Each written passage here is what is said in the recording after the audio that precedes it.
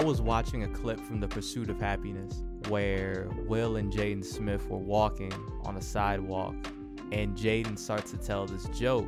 He's saying there was a guy who was out at sea in the middle of the ocean, and he started praying to God. It's like, God, please save me.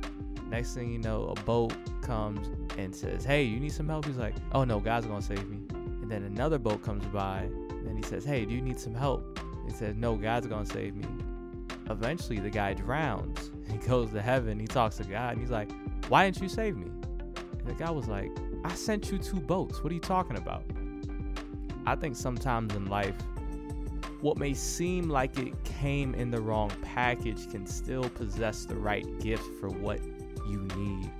You know, I think about my digestive issues, and yeah, it sucks that I can't go to Popeyes and get a chicken sandwich, but I've learned so much about health that I think, God willing, I'll make it to be 100+ years old.